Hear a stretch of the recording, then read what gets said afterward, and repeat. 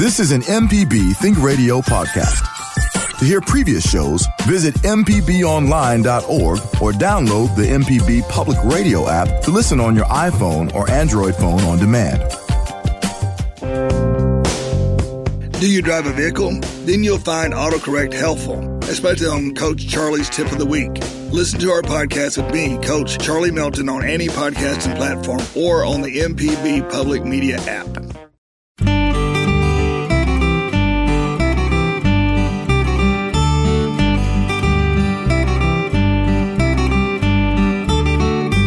From MPB Think Radio, this is Creature Comforts, the show all about your animals and the animals around you. Kevin Farrell here with Dr. Troy Major, veterinarian at the Animal Medical Center in Jackson, and Libby Hartfield, retired director of the Mississippi Museum of Natural Science. Today on the show, we'll welcome back Emma Rhodes, co-founder and director of conservation and scientific research at the Banding Coalition of the Americas. She's a truly dedicated avian researcher and outreacher. As a master bird bander, she'll talk with us today about the Purple Martin Project and how regular citizens can participate in bird banding activities. Also, Dr. Major and Libby are ready to answer pet and creature questions. You can email animals@mpbonline.org. And if you missed the Creature Comforts broadcast on Thursday, it repeats Saturday mornings at 6. So good morning. Let's start with our West Coast update from Libby. Libby, what are you seeing out there in Oregon? Good morning, Kevin. Good morning. This morning I have Anna's hummingbirds on my trumpet vine. And I'd like to think if I were home in Mississippi, I would have ruby-throated hummingbirds on my trumpet vine. So I feel right at home with that. I've got black-capped chickadees as opposed to our little birds that we have in the east, and have scrub jays, and haven't seen California quail this morning, but I saw some yesterday while I was walking. Red-breasted nuthatch, which I would have at home also. So it's a birding day not unlike at home. I've not seen purple martins here, Emma, but I know there is a nesting colony just a few miles north of me in an area that I do like to walk in, so I'll continue to look for those. They're a little more rare here than they are in Mississippi, so not as likely to see them, but we do live in one part of Oregon that does have them. They're in the coastal mountains and in the Willamette Valley, and we're here in the valley. So it's a beautiful day, about, 54 degrees, I think, right now. So I don't know. We don't have the heat wave now. We may get it later in the summer, though. Looks like it's going to hit all of us before it's over. Yeah, I heard the weather before we came on, and heat indexes of over 110, I believe, and then out west saw that Phoenix is in some ungoshly long period of over 110 degrees, I think it was. So good that you're getting a little more temperate weather. So enjoy that cool weather while you have it out there. And we here in Corvallis, it may hit 90 today. It'll be in the high 80s at least. But so far, we get that cool evening, kind of late in the evening, 9, 10 o'clock. It really cools down, and so we have a nice cool morning. And I imagine that's great for the birds. It's got to help. That we've had only a small sprinkle for the last month, though, so it's very dry. I'm off to visit my mother in New York next week, and I was looking at the weather, and it looks like the highs will be in the 70s if I read the weather forecast correctly. So I'm going to enjoy a little bit of a break from this heat as well. So that should be a fun trip, hopefully, or at least a cool trip, that's for sure. Oh, yeah, enjoy that. That's going to be worth it. Dr. Major is joining us from his clinic in Jackson, as he usually does during the show. So, Dr. Major, got an email here for you, and then I got an email that both you and Libby can comment on. But this first one says, my 5-year-old Jack Russell has severe plaque buildup on her teeth. What would you recommend to remedy, scaling or another method? And then what about prevention? This is a great question, and I would imagine that a large percentage of our middle-aged to older dogs do have a buildup of plaque, and plaque really is one of the things that causes gum recession. In other words, the gums will recede, exposing the non-enamel root, and can cause some very serious decay.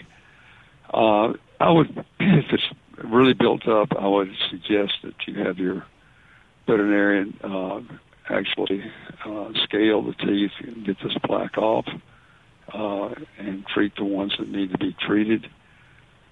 A lot of dogs will let you actually brush their teeth, maybe not every day, but a small infant-type brush, one that's soft, is good. You can also use gauze sponges and massage the gums. That alone will help prevent a lot of the tartar buildup. Now, there are a lot of other things that are given or eaten that seem to help. One of the popular ones is the greenie. Some people love those. Some dogs love them. Things that they can chew on. But not every dog will lose the tartar or plaque just because it's chewing on something hard or something that's designed to do that. But there are various things that you can use. Talk to your veterinarian about that, what you can do to help prevent the buildup of tartar again once you've had them cleaned. So what is scaling? Scaling basically would be the same thing that we probably would have on your teeth, using an ultrasonic tooth scaler to remove that plaque. And it does vary. You can do some with mechanical instruments. By mechanical, I'm saying that there are things called scalers that you can actually pop this tartar off. But we use ultrasonic scaler, and it works real well. All right, we've got another email here, and as I said, Dr. Major, I'd like your opinion, and then Libby, if you have some thoughts on this as well, because it's kind of a number of questions about raccoons. So it says, raccoons come onto our porch to drink from our cat's water bowl. Can they transmit any diseases to our cats in this way? Let's start with that one, Dr. Major. You know, obviously the raccoons need some water, as dry as it is and everything. Things really dry up quickly. I notice I'm having to fill my bird water every day because the sun and everything just dries it out so quickly, but also the birds will partake of that. I would prefer, if you can, not to have a water source there on the porch where the cats get their water because, yes, they can spread disease. One of the more common ones is leptospirosis, which is a disease that can affect our animals, but also can affect humans. And they also, a possibility of carrying rabies. Not that we have cases of that reported here in Mississippi at present, but certainly they can carry certain diseases that can affect the cats and dogs and potentially people. All right, the next one says, one raccoon fought with one of our cats. Can our cat get any dangerous infections or diseases from a raccoon bite? And Dr. Major, I would guess that if your cat is bitten by something, raccoon or something else, that would be an immediate trip to the vet and maybe even one of those after-hour clinics if need be. You know, certainly, and a raccoon bite is pretty vicious. Raccoons can hold their own, especially depending on the size of the raccoon and the dog. But, a lot of raccoons can inflict a very serious bite and certainly could kill a cat if they chose to do so or if that confrontation went on. But, yes, they can spread disease just like we mentioned before. But a bite like that can be very serious and life-threatening. All right, 2 raccoons have come into the house to eat the cat's food. One walked right by me and touched my clothes. What can people get disease-wise from raccoons? Well, we just mentioned the potential of leptospirosis, and that is spread through the urine primarily, and certainly could be an issue. I don't think it's a raccoon touching your clothes, brushing by. But again, this is a serious thing. The raccoons can do a lot of damage in the house. If you've got a pet door that gives free access and there's food. And I'm sure if you go on YouTube or Facebook, whatever, you can see some of the damage that raccoons have done in the house. I would say that they could pretty well wreck everything searching for food. But no, I would fix it where the raccoons could not come into the house. All right, and Libby, I'd like your thoughts on this one. The final question was, what other information should I know about the dangers of living close to raccoons? How do you live in peace with them and enjoy them without pets or humans getting sick? Yeah, that's exactly the goal we want. You want to be able to see your wildlife without fear that you're going to have a problem with them, or that you're going to cause a problem for the wildlife too, I guess. But the number one deal is just do not feed wild mammals. And that's hard for some people, I know, because if you get in the habit of doing it, particularly, that's a way to lure them closer where you can get a picture, and, one thing leads to another. And then, like this caller, you can get one in the house, and that's pretty bad. I have seen damage done by raccoons in a home, and it was pretty awful. I mean, shredded furniture and all kinds of stuff. If they get too comfortable in there, it can be bad. But the main thing is you want them to stay, kind of at a distance from where you're going to be interacting with your children and your pets. So the number one thing is don't feed them. If you have a garden that they want to frequent, it's a good idea to find ways to fence well enough to keep them out so that you're not luring them too close with your garden either. If they love corn, we've had problems with our corn garden. Raccoons will come in. They know to watch until it gets ripe, and then just as the corn gets, generally, as we say, a day or two before we're ready to pick it, the coons, if they get a chance, will get in and knock all the stalks down and then eat what they want and, ruin the rest. So, again, just don't feed them and find ways to make barriers or separations between your pets and your children and your food. One other point, a friend of mine posted on Facebook. It was a picture, I guess, probably with a trail camera type thing, but it was a picture of a raccoon, I think probably on maybe some sort of fence, stretching over to reach to where a bird feeder was. And it was funny because the raccoon has that look on its face like, oh, I've been caught or whatever. But these are very clever animals. So, as Libby said, kind of create a barrier between your part of the yard or that sort of thing and the raccoons. So yeah, I don't have this problem with the feeders in my yard, so I haven't done anything about it. But I have friends that just routinely pick up their bird feeders and take them into the back of their house each evening and then put them back out in the morning. So if you've got a problem like that with squirrels, sometimes flying squirrels can really hit a feeder hard, and so just be careful with that. Our guest for the hour is Emma Rhodes, co-founder and director of conservation and scientific research at the Banding Coalition of the Americas. We'll begin our discussion with her in just a minute, but as promised, Donna had called in and is holding for us. So, Donna, you are on the air, so go ahead, please. Good morning, all.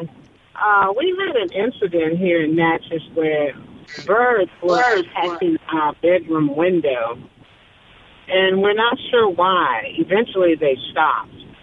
So that was very odd. Or Libby, maybe you've had this actual experience, I think, in your yard. So what would you suggest for Donna to try to help alleviate the problem? I'm sorry, but you're going to have to repeat that. I couldn't hear what Donna was saying. It's an issue with birds running into their windows. Oh, yes. And Emma may want to address that further, but I've purchased decals to put on the windows where I'm having the most problem. And sometimes it's an issue with how far away from the window your feeders and water sources for your birds are. So you might do a little online reading about that, or Emma can tell us more about it. But I know if the feeder is too close to a window, it's easy for them to, pop up and fly right into that window.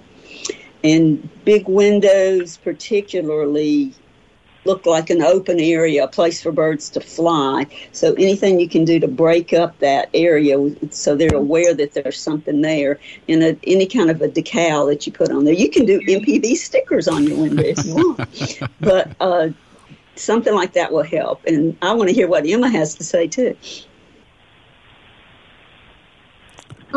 Yes, so I just heard some of that, but so I've actually come across this where we had, my partner and I had a pair of bluebirds in the yard in coastal Alabama, and the female would incessantly not hit the window, as in not a window strike, but would constantly be fighting at the window. And, we were like, well, what's going on? And so essentially what it is that unlike window strikes where they don't see the window and they think that it's habitat, or that they don't understand that there's a barrier there, they see their reflection and it's a threat. So particularly in the breeding season, male and female birds, don't really want to deal with another pair in their territory. And so with this female bluebird, we found that actually putting an object in front of the window seemed to help. So like we put a couple different things in front, and so she seemed to be fighting with her reflection less because of that. But yeah, we hear a lot of reports about this, and it's particularly during the time when birds are breeding. And you can try, window decals, you can try putting an object in front. Unfortunately, some birds are just really not willing to let that quote unquote other bird be in their territory, but that would be what I would advise to try. All right. I didn't understand that Donna's problem was a bird that was just attacking the reflection. But what we did to stop that problem on our windows was put window screens up, just a real old, an old-fashioned screen on the window. Even for windows that we're not going to open now, we have a screen over them, and that solved it for us. For one thing, even if they see a little bit of a reflection, they hit that screen and it has a lot of give to it, so it doesn't hurt them. And Libby, didn't you also, when you had an issue, put a mirror up in a tree to maybe give them something else to distract them and not at the windows? For the mockingbird, who was just incessant with it, he ended up with 2 mirrors, and that finally did the trick. He played with the mirrors, and they were movable. They just were very small mirrors that swung by in the trees, the 2 trees that he liked to perch in the most. We put those there, and then it just kind of became a game for him. He would bat at the mirrors, but, and even seemed like he was talking to them sometimes. Okay. Kevin Farrell here on Creature Comforts with Dr. Troy Major, veterinarian at the Animal Medical Center in Jackson, and Libby Hartfield, retired director of the Mississippi Museum of Natural Science.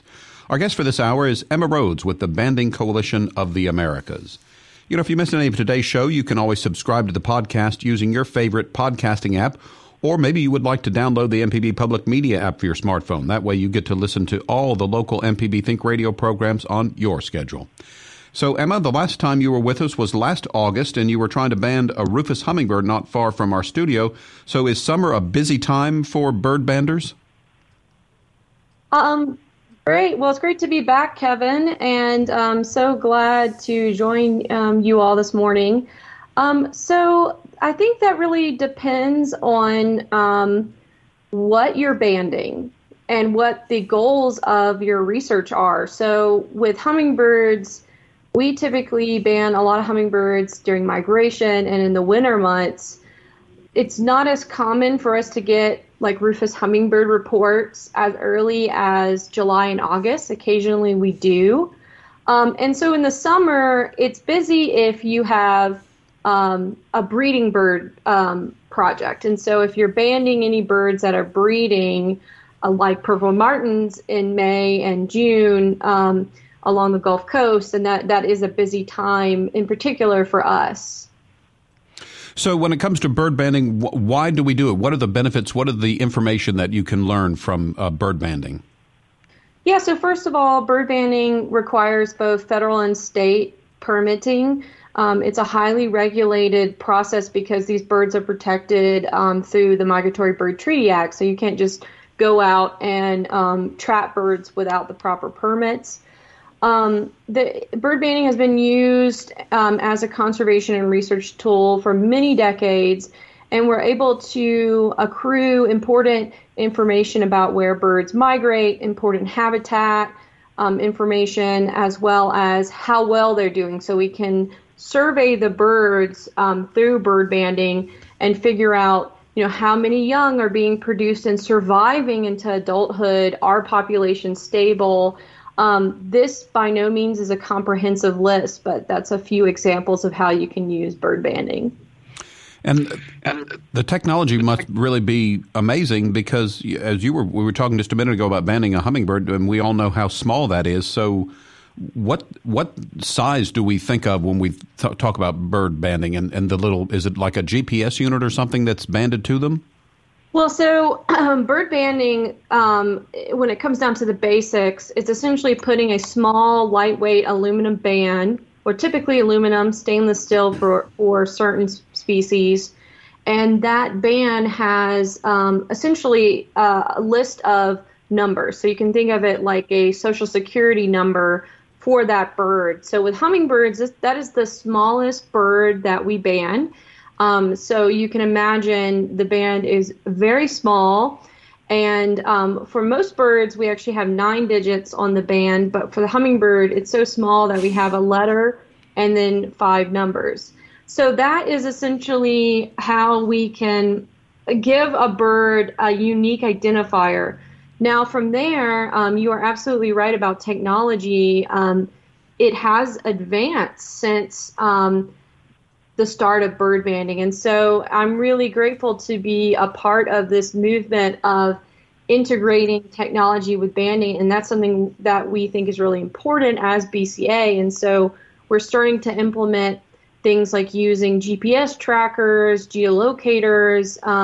We can also use something called automated telemetry to put small, lightweight devices on birds. Now, the technology is just now coming out to be able to track hummingbirds to this degree because, again, you don't want the device to be, it can't weigh but so much of the bird's total body weight because we don't want to, harm them in any way. And so this is highly regulated to make sure that we're, using something that won't affect the bird's daily life.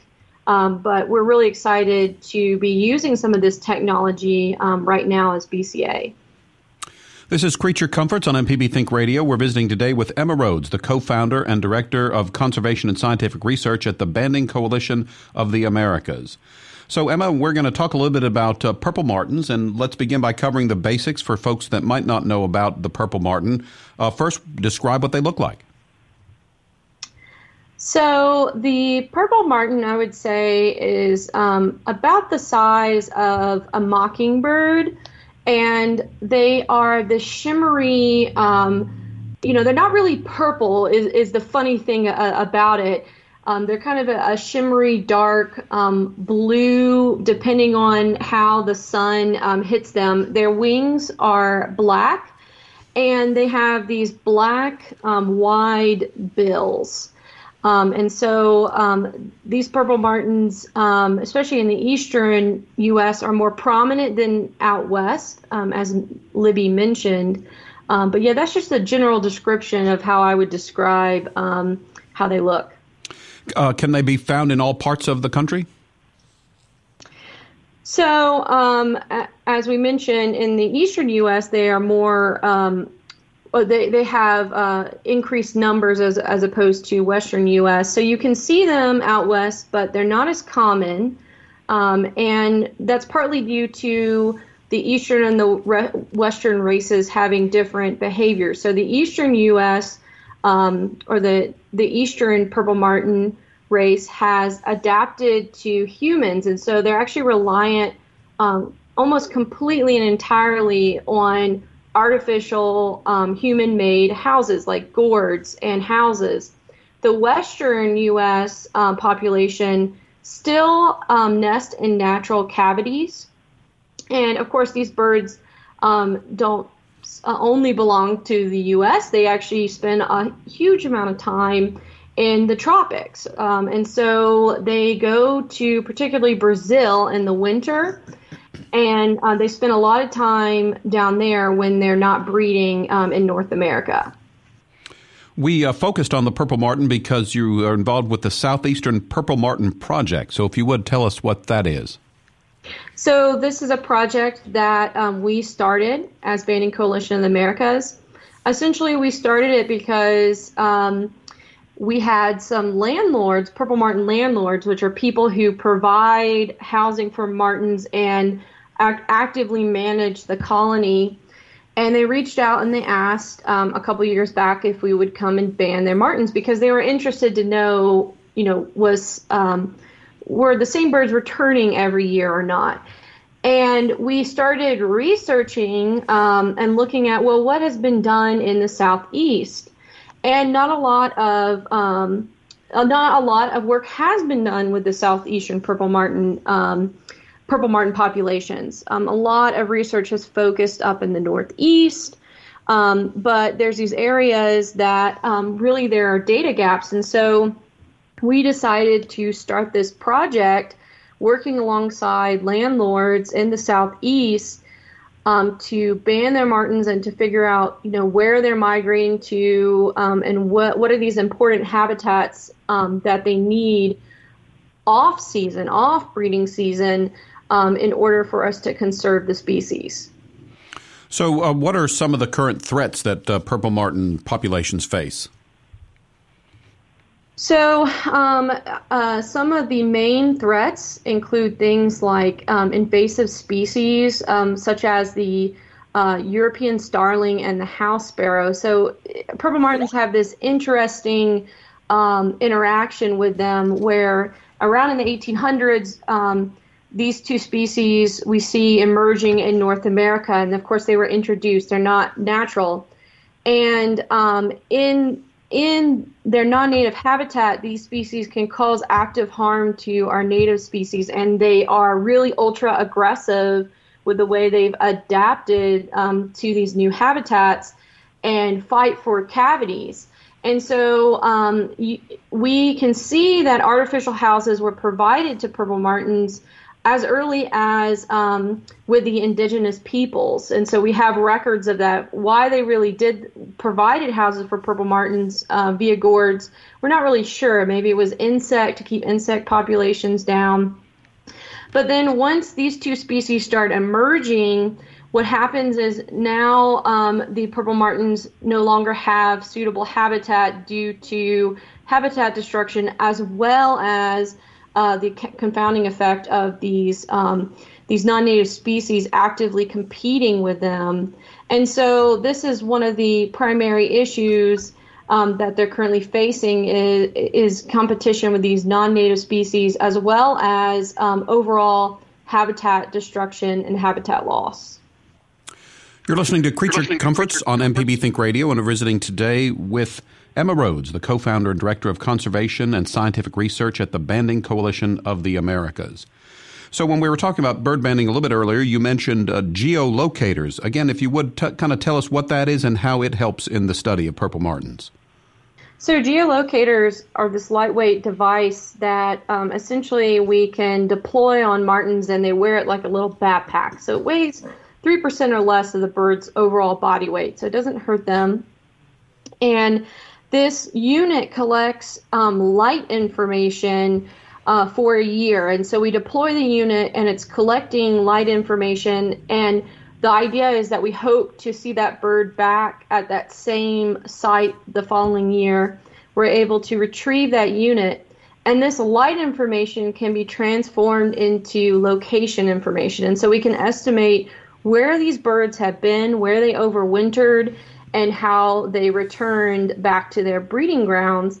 And this is really interesting because we see that different populations have different strategies to get to Brazil. Some fly over land, some fly over water. And so ultimately we wanted to understand what was going on there. And so, we deploy these units to try to get a picture of how they're migrating.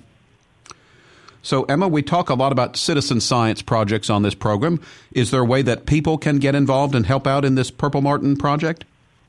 Yeah, so as I mentioned, the eastern purple martin race is really reliant on humans, and so in many cases, without our help, they would be in real trouble. And so people help in many different ways. Some people might consider becoming a purple martin landlord. Now, purple martins are aerial insectivores, and I kind of like describing them as like little planes. And so just like a plane, they need a runway. And so unfortunately, not every yard is going to attract a purple martin. You really need open area for them to take off and to forage on these insects on the wing. But you might consider becoming a purple martin landlord, and if you reach out to us, we can provide you with more information. You can also visit where purple martins are at during the breeding and the migration and look for color bands and report them to us. So we also have been color banding hundreds of purple martins to try to figure out where the young in particular from these colonies that we're studying, where they go to and are they surviving and dispersing. So you could help that way, and you can help spread awareness about how, they're reliant on us and how these invasive species, are harming them. And so these are just a few ways you might consider participating. Tell us a bit more about the different colored bands. Is it to easily locate where a bird might have originated from? Yeah, so the idea is that it's more of a filled readable band. So the standard aluminum band, like I was talking about earlier, that's essentially like the social security number for that bird. It's not really filled readable. You can see the band on the bird's leg, but it's extremely difficult to read the numbers. And so we color band them with alphanumerics, and so they have a state code as well as a letter and 3 digits. And the idea is that someone could see that color band more readily and potentially read it. And so we don't necessarily have to capture that bird back to get that information. And so we have a couple different colors of color bands that we use, and it's based on the state in which we're banding. So Alabama, we use blue color bands. Georgia, we use yellow color bands. And Florida, we use green. So that's just some examples of the colors we're using. And so the idea is, if someone sends us a picture of that, we could pretty quickly narrow down where that bird came from. This is Creature Comforts on MPB Think Radio. Looks like we have a caller on the line, so we say good morning to Kathy, who calls us from Madison. You're on the air with us, Kathy. Go ahead. Good morning. Morning. My sister lives down in Lawrence County. She found a very young Mississippi kite down on the ground in her yard, and they got a basket, put it back in the tree, and Mama's taking care of it. And I didn't know if that was something someone, Emma, may want to ban before it flies away or not. So... Yeah, that's a great question. So typically, ultimately we band to answer specific questions. So, there are people who are doing kite research. We currently are not. So it's a great question. But yeah, you typically, again, it's highly regulated. And like, so for instance, I currently don't have kites on my banding permit. So even if I wanted to ban one, I don't have a project, so I couldn't ban it. And so this is a commonality that you see, because ultimately we want to ban with a purpose and a question that we're trying to get at. And so that might be something of interest to me if I was, for instance, doing a study on Mississippi kites. So I hope that answers your question. But yeah, that was a really good question. All right. Thank you so much. All right, Kathy, thanks for your phone call. Ann is on the line from West Tennessee. Looks like she's got a question for Dr. Major. Go ahead, Ann. You're on the air with us. Thank you all so much, and thanks for being there. We have we have 2 retired racing greyhounds, but the one I'm calling about today was born February 14th, Valentine's Day, 2013. About a month ago, with his regular checkup, he was diagnosed with right rear leg CCL tear, which in humans is the ACL ligament in his knee. So he was doing pretty well and improving. We limited his exercise. We don't take him on walks. We just take him out to relieve himself. And we've been doing all kinds of modalities, but all of a sudden he started going rapidly downhill, and now his other leg, his left rear leg, is having issues turning in and looking weak. He can't sleep at night. The last 2 nights, he's having, he can hardly walk, and he's in pain. We have him on some pain med. We're getting some more pain med. But I'm just wondering, any modality at all that we could try to ease his discomfort, and surgery is out of the option because of his age. And there you are. Okay, how long ago was the first episode when he actually tore his ACL? It was actually right before we went to his annual checkup, the first week of June. So it was a week or so before then. And then he kind of hurt it after that. You know, they don't realize that they have to slow down. And he has a little brother he plays with, so, yeah. Right. What you're doing, you're using pain medicine, probably one of the non-steroidal medications like Remedil or something. Carprofen, and then the vet today just ordered some, put us on Tramadol, and then we're supposed to see the vet Monday, but... Right. At his age and everything, he's not overweight, is he? Oh, gosh, no. He still is good. little. Doesn't have an ounce of fat on. Okay, so he's in good shape from that standpoint. There's some things that you can do. You tried your best from the standpoint of, one, restricting his activity, putting him on medication. As far as the other things that can be done without doing surgery, it's possible you might be able to get a brace that would fit him. It would have to be fitted properly and would give him some support. It's not uncommon to see both rear legs have issues. Number one, he's probably was bearing more weight on the opposite leg because of the ACL tear, and that is not uncommon for both sides to, I don't know if that one's torn or not, but certainly it could be weakened because of having to bear weight on that. Right. He's actually turning in that left one, he's really turning it in more now towards the inside rather than keeping it straight alignment, this paw.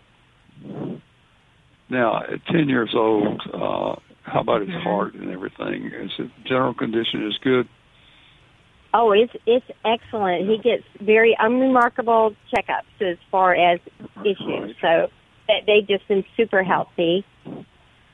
Right. If he's in that good a shape, I still personally would not rule out surgery as being an option.